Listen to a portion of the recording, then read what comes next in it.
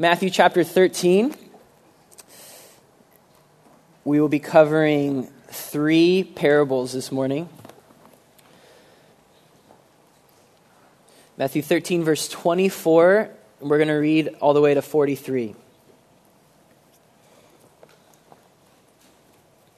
I'll be reading out of the NLT, the New Living Translation. All right, Matthew 13. Here is another story Jesus told. The kingdom of heaven is like a farmer who planted seed in his field. But that night, as the workers slept, his enemy came and planted weeds among the wheat, then slipped away. When the crop began to grow and produce grain, the weeds also grew. The farmer's workers went to him and said, "Sir, the field where you planted that good seed is full of weeds. Where did they come from?" "An enemy has done this," the farmer exclaimed. "Should we pull out the weeds?" they asked. "No," he replied. "You'll uproot the wheat if you do. Let both grow together until the harvest. Then I will tell the harvesters to sort out the weeds, tie them into bundles, and burn them and put the wheat in my barn." Here's another illustration Jesus used. The kingdom of heaven is like a mustard seed planted in a field. It's the smallest of all seeds, but it becomes the largest of all garden plants. It grows into a tree, and the birds come and make nests in its branches. Jesus also used this illustration. The kingdom of heaven is like the yeast a woman used in making bread. Even though she put only a little yeast in 3 measures of flour, it permeated every part of the dough. Jesus always used stories and illustrations like this when speaking to the crowds. In fact, he never spoke to them without using such parables. This fulfilled what God had spoken through the prophet. "I will speak to you in parables. I will explain things hidden since the creation of the world." Then leaving the crowd outside, Jesus went into the house. His disciples said, "Please explain to us the story of the weeds in the field." Jesus replied, "The Son of Man is the farmer who plants the good seed. The field is the world, and the good seed represents the people of the kingdom. The weeds are the people who belong to the evil one. The enemy who planted the weeds among the wheat is the devil. The harvest is the end of the world, and the harvesters are the angels. Just as the weeds are sorted out and burned in the fire, so will it be at the end of the world.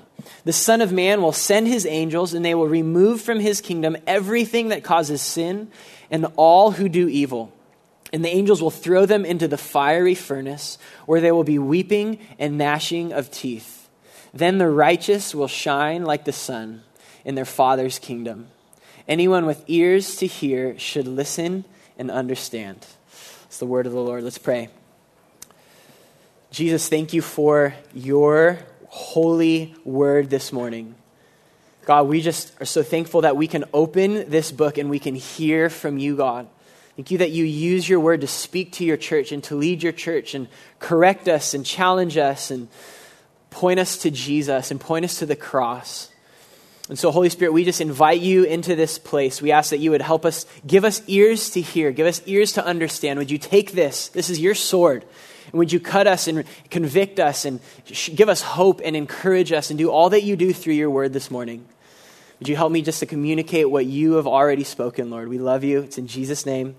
Amen. Well, the title of this sermon is "When Heaven Comes Slowly." Now, I think I'm probably the most impatient person I know. My wife would be like, "Yes, he is so impatient." The other day I was at In-N-Out, okay, and we were inside, and I was waiting for a refill. And you know how like it's kind of crowded, and you're like, "Should I just squeeze in there and get my refill?" And I was like, "No, I'm going to practice patience." So I'm just standing there, but I was behind the slowest, most patient man who was waiting, letting everyone else get their drinks, and I'm just standing behind him like, this is unreal. And I honestly probably stood there. It felt like minutes. And I was like, I cannot believe my little lesson in patience right now. I could not handle it. Or how about driving, right? If you're impatient, driving just brings out all of your impatience, right? Like who really stops at a stop sign? Like who does that? And then like I don't even fully brake when I'm reversing and then put it into drive. Like I don't know if that's bad, but I don't brake. Mariana's like, just stop for a second. If you plan exactly how much time you need to get somewhere, and then something is happening on the way, like traffic or an accident, you're like, oh my gosh, right?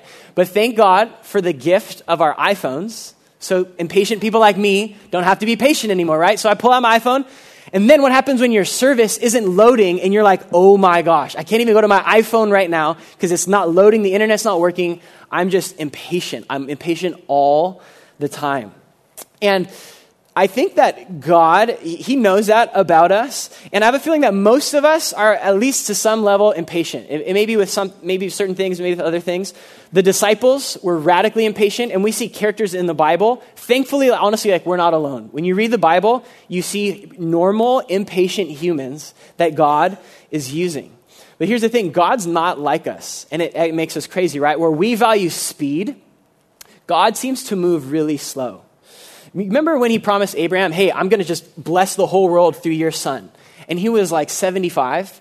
And they're like, okay, that's interesting. And then 25 more years go by. And Abraham's like, remember that promise? He goes like, I know, I got it. But he's like, I'm about to die, God. You remember Jesus? Remember when Jesus says, hey, I'm coming soon? We're like, it's been 2,000 years, Jesus. Like, are you really coming soon? God's not like us in terms of speed. It's the same thing with strength. When we as humans, we value strength, God seems to like weakness and smallness. We see that in countless story after story after story in the Bible. David, no, his dad didn't even, like when Solomon or Samuel was like, hey, one of your sons is going to be king. And he's like, all right, I'll get all my sons. He didn't even pick David. He's like, for sure not that one. He didn't even let him come to be looked at. Where we value strength, where God is like, no, I see things a little bit differently. When we value strategy, like we're into strategy, right? God is like, hey, I have a different idea of what victory looks like. Like imagine if you were in Joshua's army and we're going into the promised land. It's been 40 years and we're finally going to go and I have my sword. And God's like, all right, here's what I want you to do. I just want you to march around the city today. And you'll just do that for about a week. Like, what? And honestly, you're marching around and there's for sure guys on the top of the like wall looking at you, like making fun of you, like, what are you doing? And honestly, I could not handle that. Where we value strategy, God values something very different. When we value winning and victory, God seems to value loss and even death. Do you remember the cross? Do you remember the Christian life? He says, pick up your cross, die daily, and follow me. And this morning, Jesus is giving us insight into what his kingdom is really like and the values, some unique values to his kingdom. And what he shows us is really surprising. It's really maybe frustrating. It's really counterintuitive. In the rest of Matthew 13, Jesus, he gives us 7 parables in this chapter. We're going to go over 3 this morning. And they're all giving us this one main idea of what God's kingdom is like. And we're going to do that in 2 points. So the first point is this. Jesus is patient with his enemies. Okay, Jesus is patient with his enemies. You remember the first parable is the wheat and the weeds. Some translations, NASB, New King James, it calls it tares, the wheat and the tares. That's maybe more familiar. Jesus plants, the Son of Man, which is Jesus. He goes out, he plants a good seed into his field. And in that field, an enemy comes in the night and sows weeds, right? We know that's Satan. People think that was probably, that actually happened in that day. Like if you had an enemy and he just planted a bunch of wheat, there was this weed called darnel, which looked just like wheat until the end. And so enemies would actually go sabotage each other's like crops and plant all these weeds. And you couldn't even really tell what was what until the end. So the enemy comes and does that. And here's the thing. What Jesus says to do with this problem of the weeds is not what we would expect. And remember who the weeds were? It was, Jesus referred to it as sons of, in the ESV of sons of Satan. That's kind of like sons of the enemy, sons of Satan. So we know Satan plants these weeds. Essentially, the weeds in the world are anybody who doesn't believe in Jesus. Anybody who doesn't have saving faith, they don't follow Jesus. So the world right now, the world is a field. If you're a Christian, you're wheat. If you're not a Christian, you're weeds. It's that simple. It's like 2 groups of people. Now, what does the farmer or Jesus say? In verse 30, he says, let both grow together until the harvest, right? Let both grow together until the harvest. So what's Jesus' attitude towards his enemies, towards people who don't trust him, towards people who are like sabotaging his people? Like radical patience. Hey, just let them grow. Let them grow with my people. Jesus is so patient and gracious and kind and generous to his enemies. And you know what? Thank God, because you and I were once his enemies, right? And imagine if he was like, hey, the second I see a tear, a weed, I'm tearing it up. None of us would have made it. We were all born tares. We were all born not sons of God. And yet Jesus was patient with us. And thankfully, we became wheat. By the sovereign saving hand, he planted a good seed in our hearts, and the soil was good, and we were saved, and we trust in Jesus. If God would have just rid the world of evil, no one would have made it. We were all enemies of God. And we see a specific reason why God is waiting so long, even though he's like, hey, I'm coming soon, in 2 Peter 3:9, and this is what he says. The Lord is not slow to fulfill his promise, as some count slowness, but is patient toward you, not wishing that any should perish, but that all should reach repentance. That all should reach repentance. Why is God taking so long? Because he loves his enemies, and he wants them to be saved. St. Augustine said famously, what is a tare today may be a wheat tomorrow. Did you get that? What's a tare today, the person in your life who you're like, oh my gosh, they may be a wheat tomorrow. And included in that is, hey, that's your neighbors, that's your coworkers, that's your family members, that's the nations. Why is God not just ridding the world of his enemies? Well, because we have more people to reach. There's more nations to reach. And so God is like, I'm waiting because I love my enemies and I'm patient with my enemies. And yet, honestly, if we're honest, if I'm honest, I'm like the disciples. I'm like, hey, let's get this done. Evil, let's just rid the world of evil. Let's get it done. Let's call it a day. And the two of Jesus' disciples, he nicknamed them the sons of thunder. They had this attitude. In Luke 9, look at this little story. Luke 9:52, he sent messengers ahead of him, who went and entered into a village of the Samaritans, the enemies of the Jews, to make preparations for him. But the people did not receive him because his face was set toward Jerusalem. And when his disciples, James and John, saw it, they said, Lord, do you want us to tell fire to come down from heaven and consume them? That's me. But he turned and rebuked them, and they went on to another village. Right? Like that's us. We do that. We have that. I have that attitude towards people in my life who don't know Jesus. And I'm like, oh my gosh, God, I'll be honest. There are legitimately people in my life who do evil things, who I know. And my prayer has been, God, would you just make them get caught? Let justice happen. Let this evil be gone. And that's just like my honest heart. And this week, God has convicted me. And he's like, hey, you need a different prayer. You need a different prayer. Your prayer needs to be, Lord, have mercy on them. Lord, would they come to know you? And God was like, and actually, you know me. And they know you. Do you see like the connection there? I want you to go and love them and be patient with them and be kind to them. And that's something that I'm honestly like this week was really convicting of me. That's true on a personal level, but this is also true like on a cultural level. Right now, Christians, we in America live in a pretty unique time culturally where like we're more on the margins than we've been in a long time. And we can be tempted as Christians to just bemoan that problem. And it's a problem. It's not a good thing. It's not a good thing our culture is rejecting Jesus and his word and all of the values in the Bible. It's not a good thing. But our temptation is to simply be like, oh, the world. Can you believe the world? Can you believe they think that? Can you believe they do that? And our culture sees that. They see that attitude from us. They see that like resistance from us.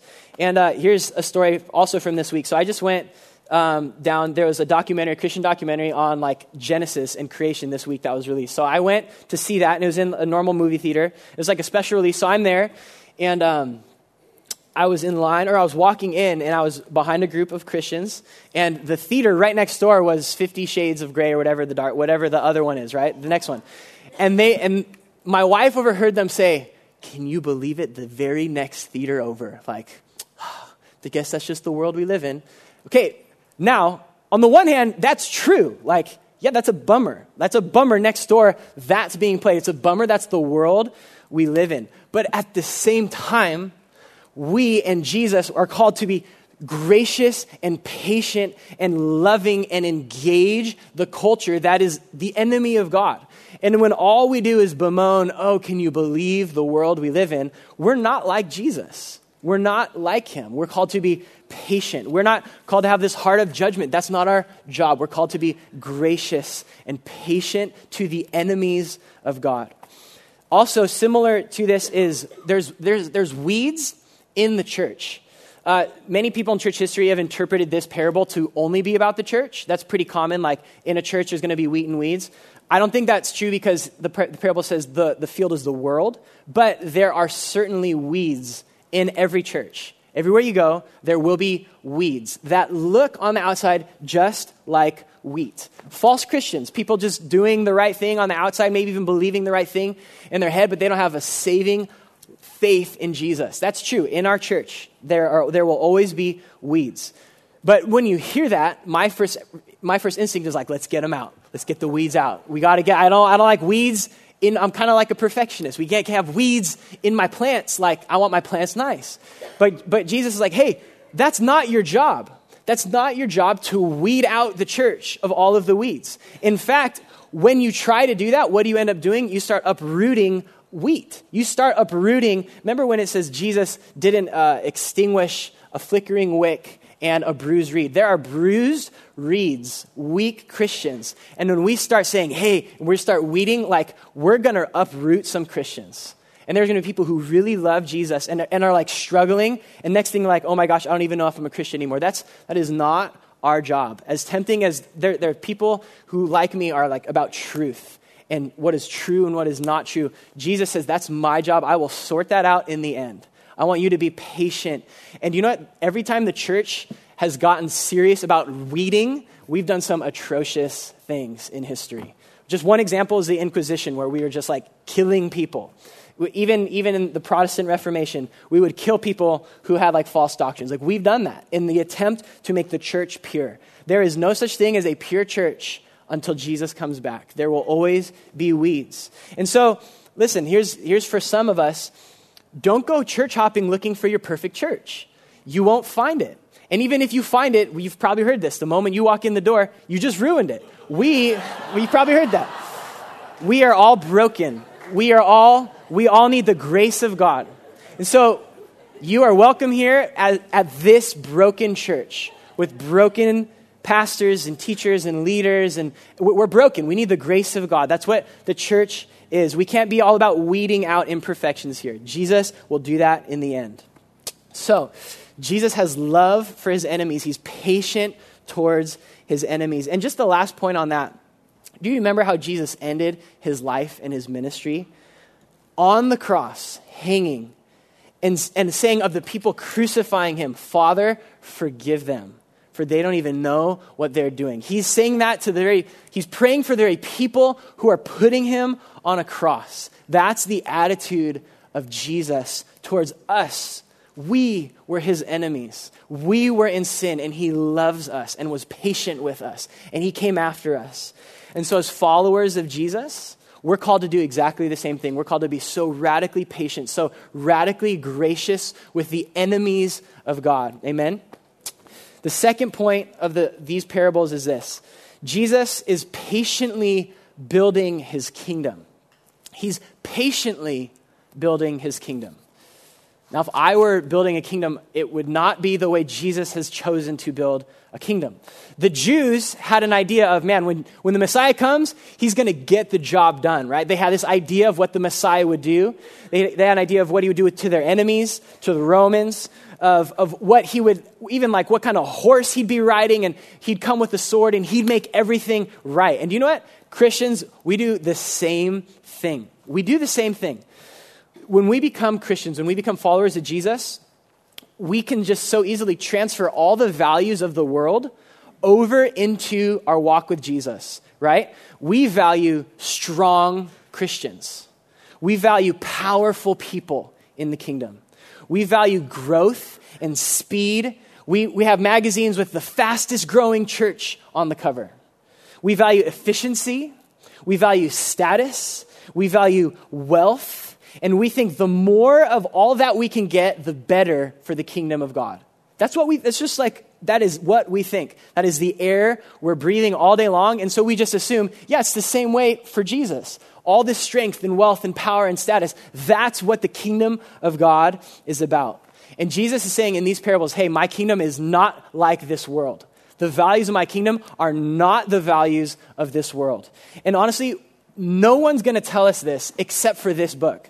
Nowhere else in any of the world, in any other book, are you going to be told, hey, weakness and status and money and power are not the goal. Like that doesn't make sense unless God would say, hey, there's something more important that I value in building my kingdom. And so he gives us these two pictures of what his kingdom is like. He says, my kingdom's like a mustard seed and my kingdom is like yeast, okay? Mustard seed at that time in that known area was the smallest of the garden plant seeds, right? So you're going to plant a garden, that's the smallest one. But it grew into the largest of all the garden plants, like 8 to 12 feet. It was more or less like a tree. For a garden, like that was impressive.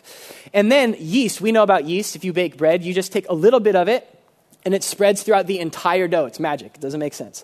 And Jesus says, my kingdom is like that little mustard seed and that little bit of yeast. And the notable thing about them is their smallness, their apparent smallness. And Jesus is saying, that is how my kingdom starts and that is how my kingdom grows. Smallness, weakness, humility, unseen power. From the beginning, we see God doing this. Same with Abraham and Moses. These were not like all-star guys. And God's like, I want them on my team. Moses was 80 years old, washed up in the desert somewhere, just like, I hate my life. I'm just going to be like a farmer. I'm running from the government. That's who Moses was. He was 80 years old. That's who Moses was. We said the same thing with the battles of God. When you read the battles that God won, you're like, what are you doing? Why don't you get all the strong guys together? Gideon, right? Hey, he had like 10,000 people and God whittled it down to 300 people. That's not strength. That's weakness. That's apparent weakness. We see Jesus modeling that. God, who created everything and has all power, became a baby, like an actual baby. And he was a poor baby. And he was a blue-collar worker his entire life. And then his disciples were 12 untrained men. And the people he spent time with were outcasts and sinners. And you know what his church growth strategy was? Because there were times where he started to get momentum and everyone was hearing about them and there's crowds and thousands of people. And every time that happened, he would just say something so weird or offensive and everybody would leave. And his disciples were like, why do you do that? Don't you know you're offending them? Don't you know like we had a thing going? And Jesus is like, I know, let's go. And he stuck with those 12 untrained men. Like that doesn't line up with what we tend to value, even in a church, even in growth. And as followers of Jesus, we have to have a different posture towards smallness and towards weakness. It's specifically in a couple specific areas. Number one, we have to have a different posture towards our weakness. We are vessels of clay, the Bible talks about. We're cracked vessels of clay. We were made from dirt. And we are weak. And from who Jesus chose, and why would Jesus choose 12 unschooled men? Why would he save you and me?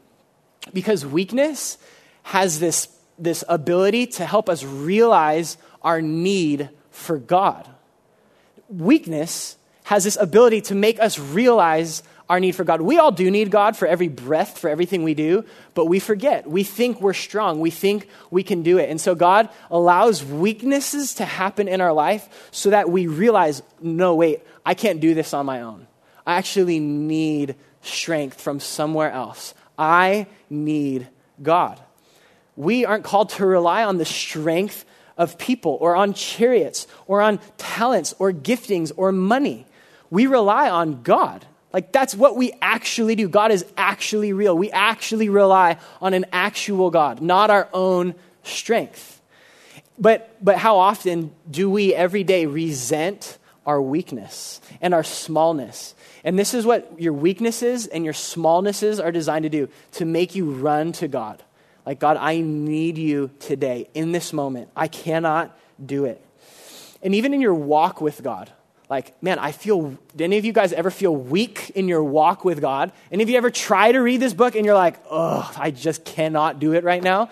Listen, that is normal, and it's designed to make us cry out all the more, God, I need your help right now. I can't even read my Bible without your help. I can't even pray without your help. And we crave those mountaintop experiences, and mountaintop experiences are real, and they're biblical, and they're awesome. And people have them. Elijah had them. Moses had them. Jesus went up on a mountain, was shining like the sun. It was awesome.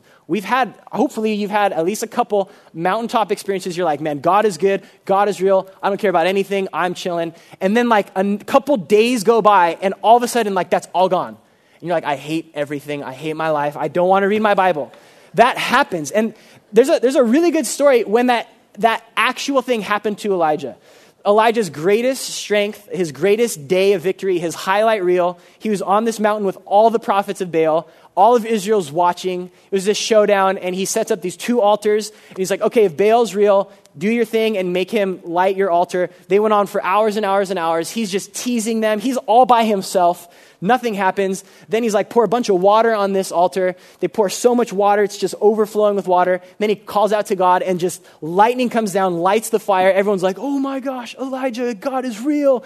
Elijah goes and kills with his own hands the 400 prophets in front of everyone. Everyone's like, oh my gosh, God is so gnarly. He's amazing. Elijah's like, this is awesome. Mountaintop experience. The next day, he hears the queen's mad at him for that. That makes sense.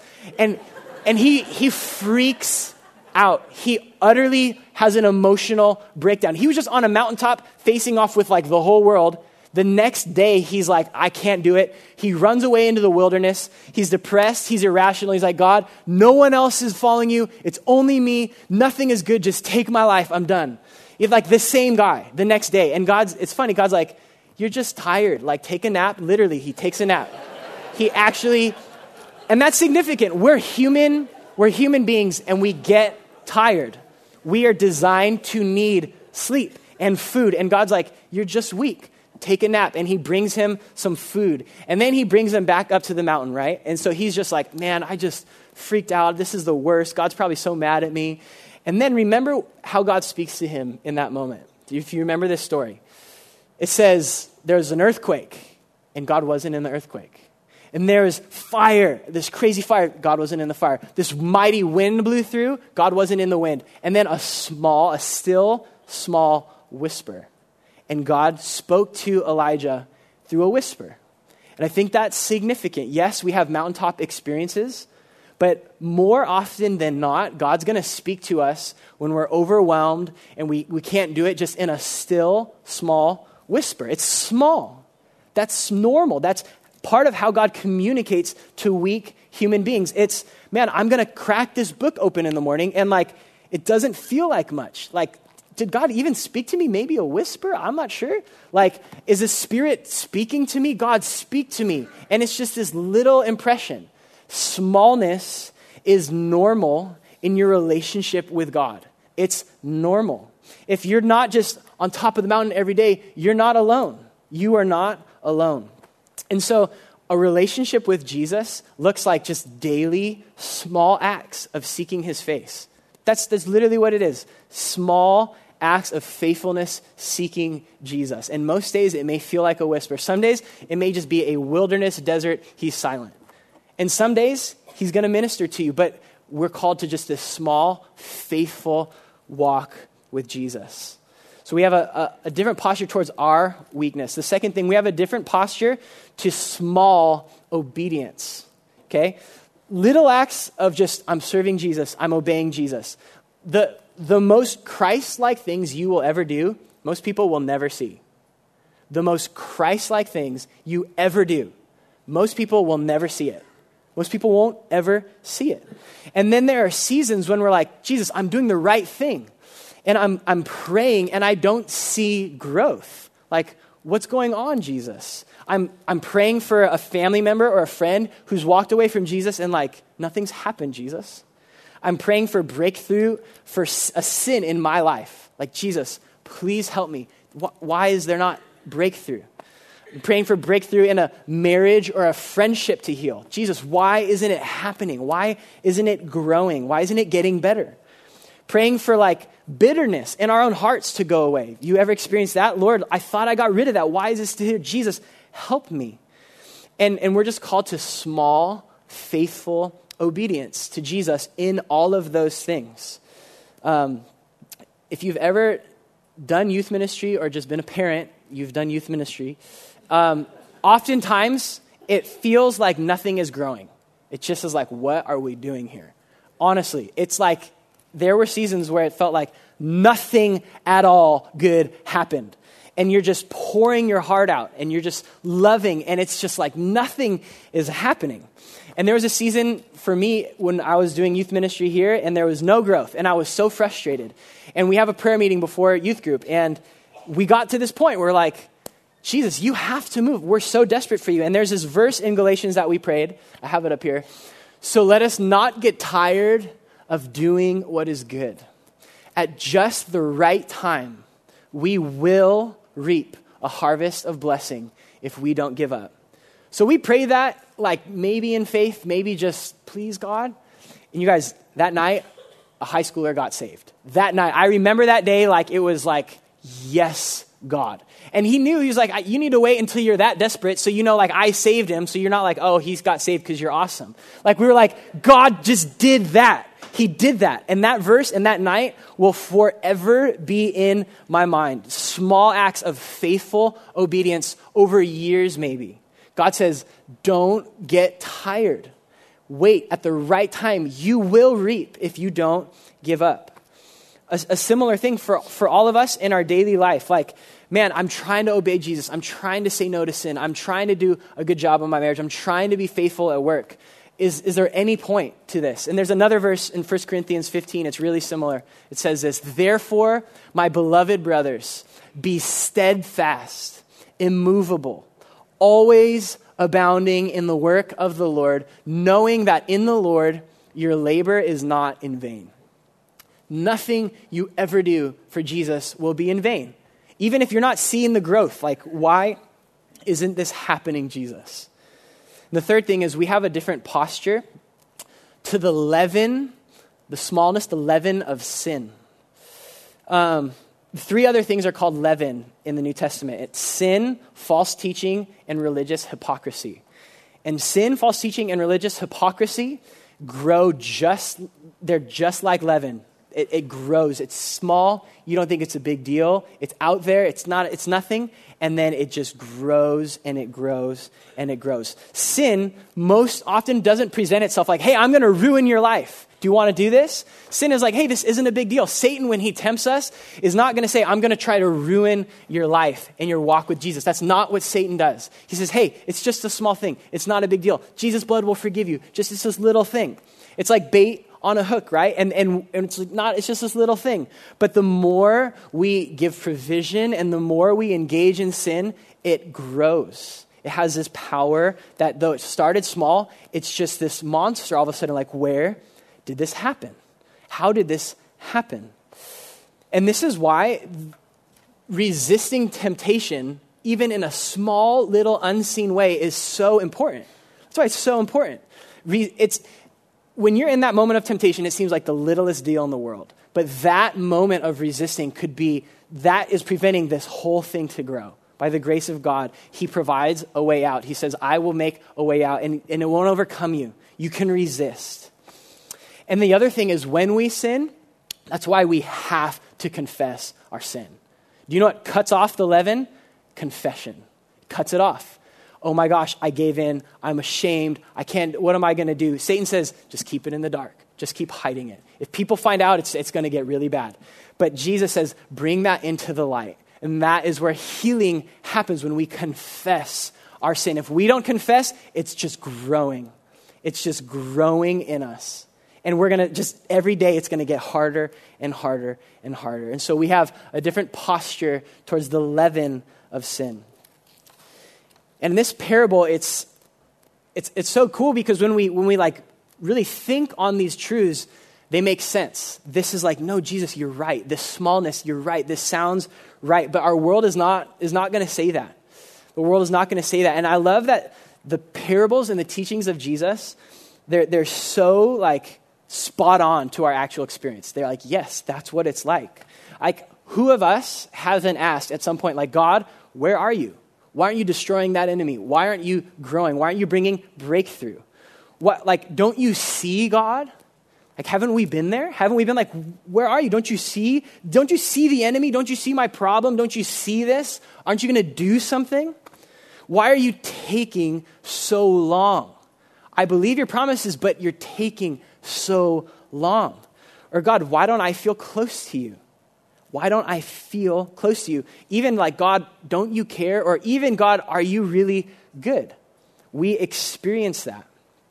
And the key when we're in these moments is to remember the greatest act where God was the smallest and the most humble and the most like, what are you doing, God? Is when God himself was hanging and dying on a cross.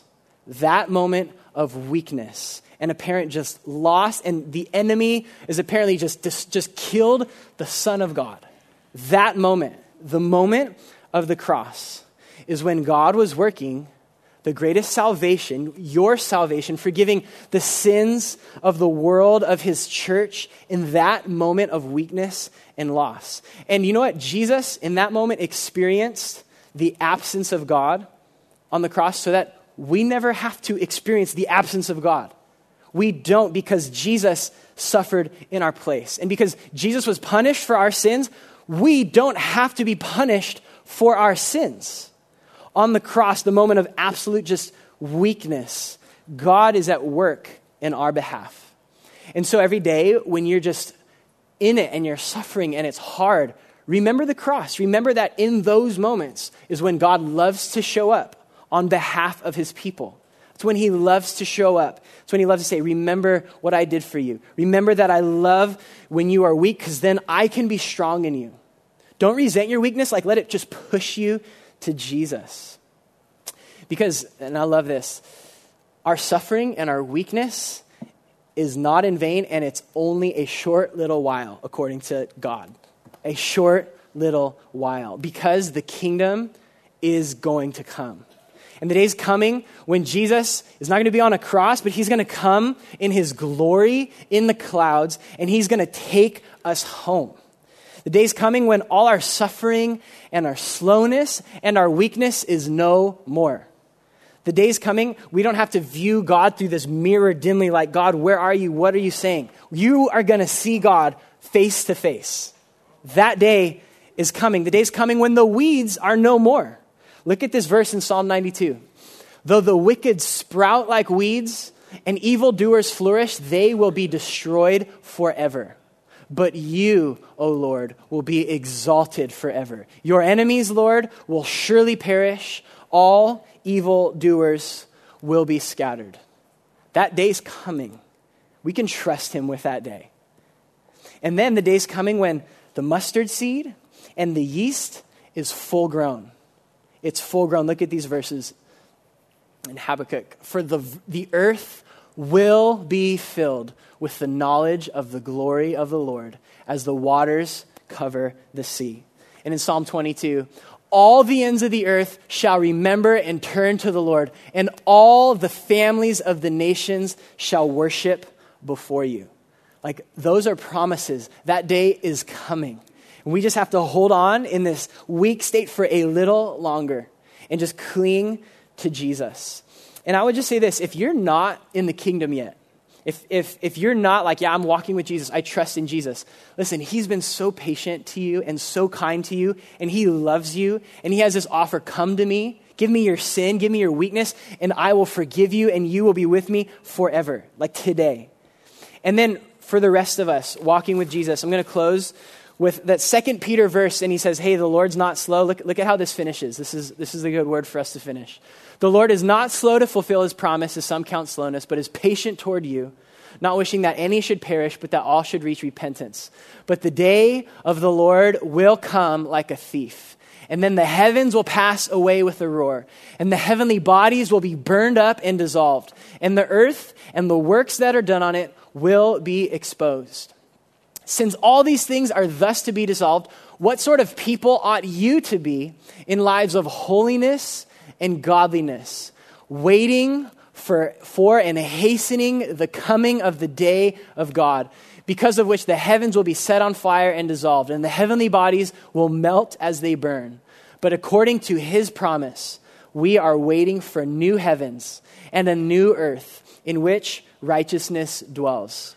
Therefore, beloved, since you are waiting for these, be diligent to be found by him without spot or blemish and at peace, and count the patience of our Lord as salvation, just as our beloved Paul also wrote to you according to the wisdom given him. So that's our call. Jesus is coming. He's going to make it right. He's going to sort things out with his enemies. But until then, it's this slow pursuit of Jesus, being diligent to be without spot or blemish. And listen, if you have spots or blemish, there's a good place to bring them this morning. It's to Jesus, to the blood of the Lamb, who makes us spotless, who removes our sin. So let's worship Jesus, he's got it. He's seated on his throne. He's not stressed out today. And let's come to him with our sin. Let's come to him and confess. Let's come to him and be washed in his blood. Let's pray. Jesus, we thank you that you are sovereign and in control, and you are bringing a kingdom, and you will make all things right. We believe that, Jesus. But until that day comes, man, keep us faithful, Lord, in just daily trust and daily obedience and daily just resisting temptation and daily confessing of our sins. Jesus, would we not despise our weakness, but would we just run to you when we're weak? Would we run to you, ask your Spirit for help, ask you to help us to get out of temptation, ask us to help us get up in the morning and just spend a few minutes in your word. Jesus, help us to love our enemies in the world as you've loved us and loved them. Would the world see, man, this is such a gracious group of people. Like, I want to know them more. What's going on there? And Jesus, right now, would you just come? Would you bring your Spirit? And would you allow us just to worship you? You are so good to us. You are so patient with us. You are so worthy of our worship. So right now, would we worship you, Lord? Maybe worship to us just feels small and silly. Like I can't sing that well. Or I'm embarrassed, or I don't know, maybe I'm just going to sit on a carpet like this is silly. Jesus, would we just take a small step in worship today? Just a small step, maybe if you're calling us to raise our hands or to bow our knee or to take communion, or the small step of confession, the small step of like, I'm going to sing. I'm not just going to like mouth these words. I'm going to actually sing to you. Jesus, meet us in the smallness. We need your help, Lord. We're weary. This life is hard for us, Jesus, but you are not weak. You are strong. You say, come to me. So we come to you now, Jesus. We come to you. Would you restore our souls?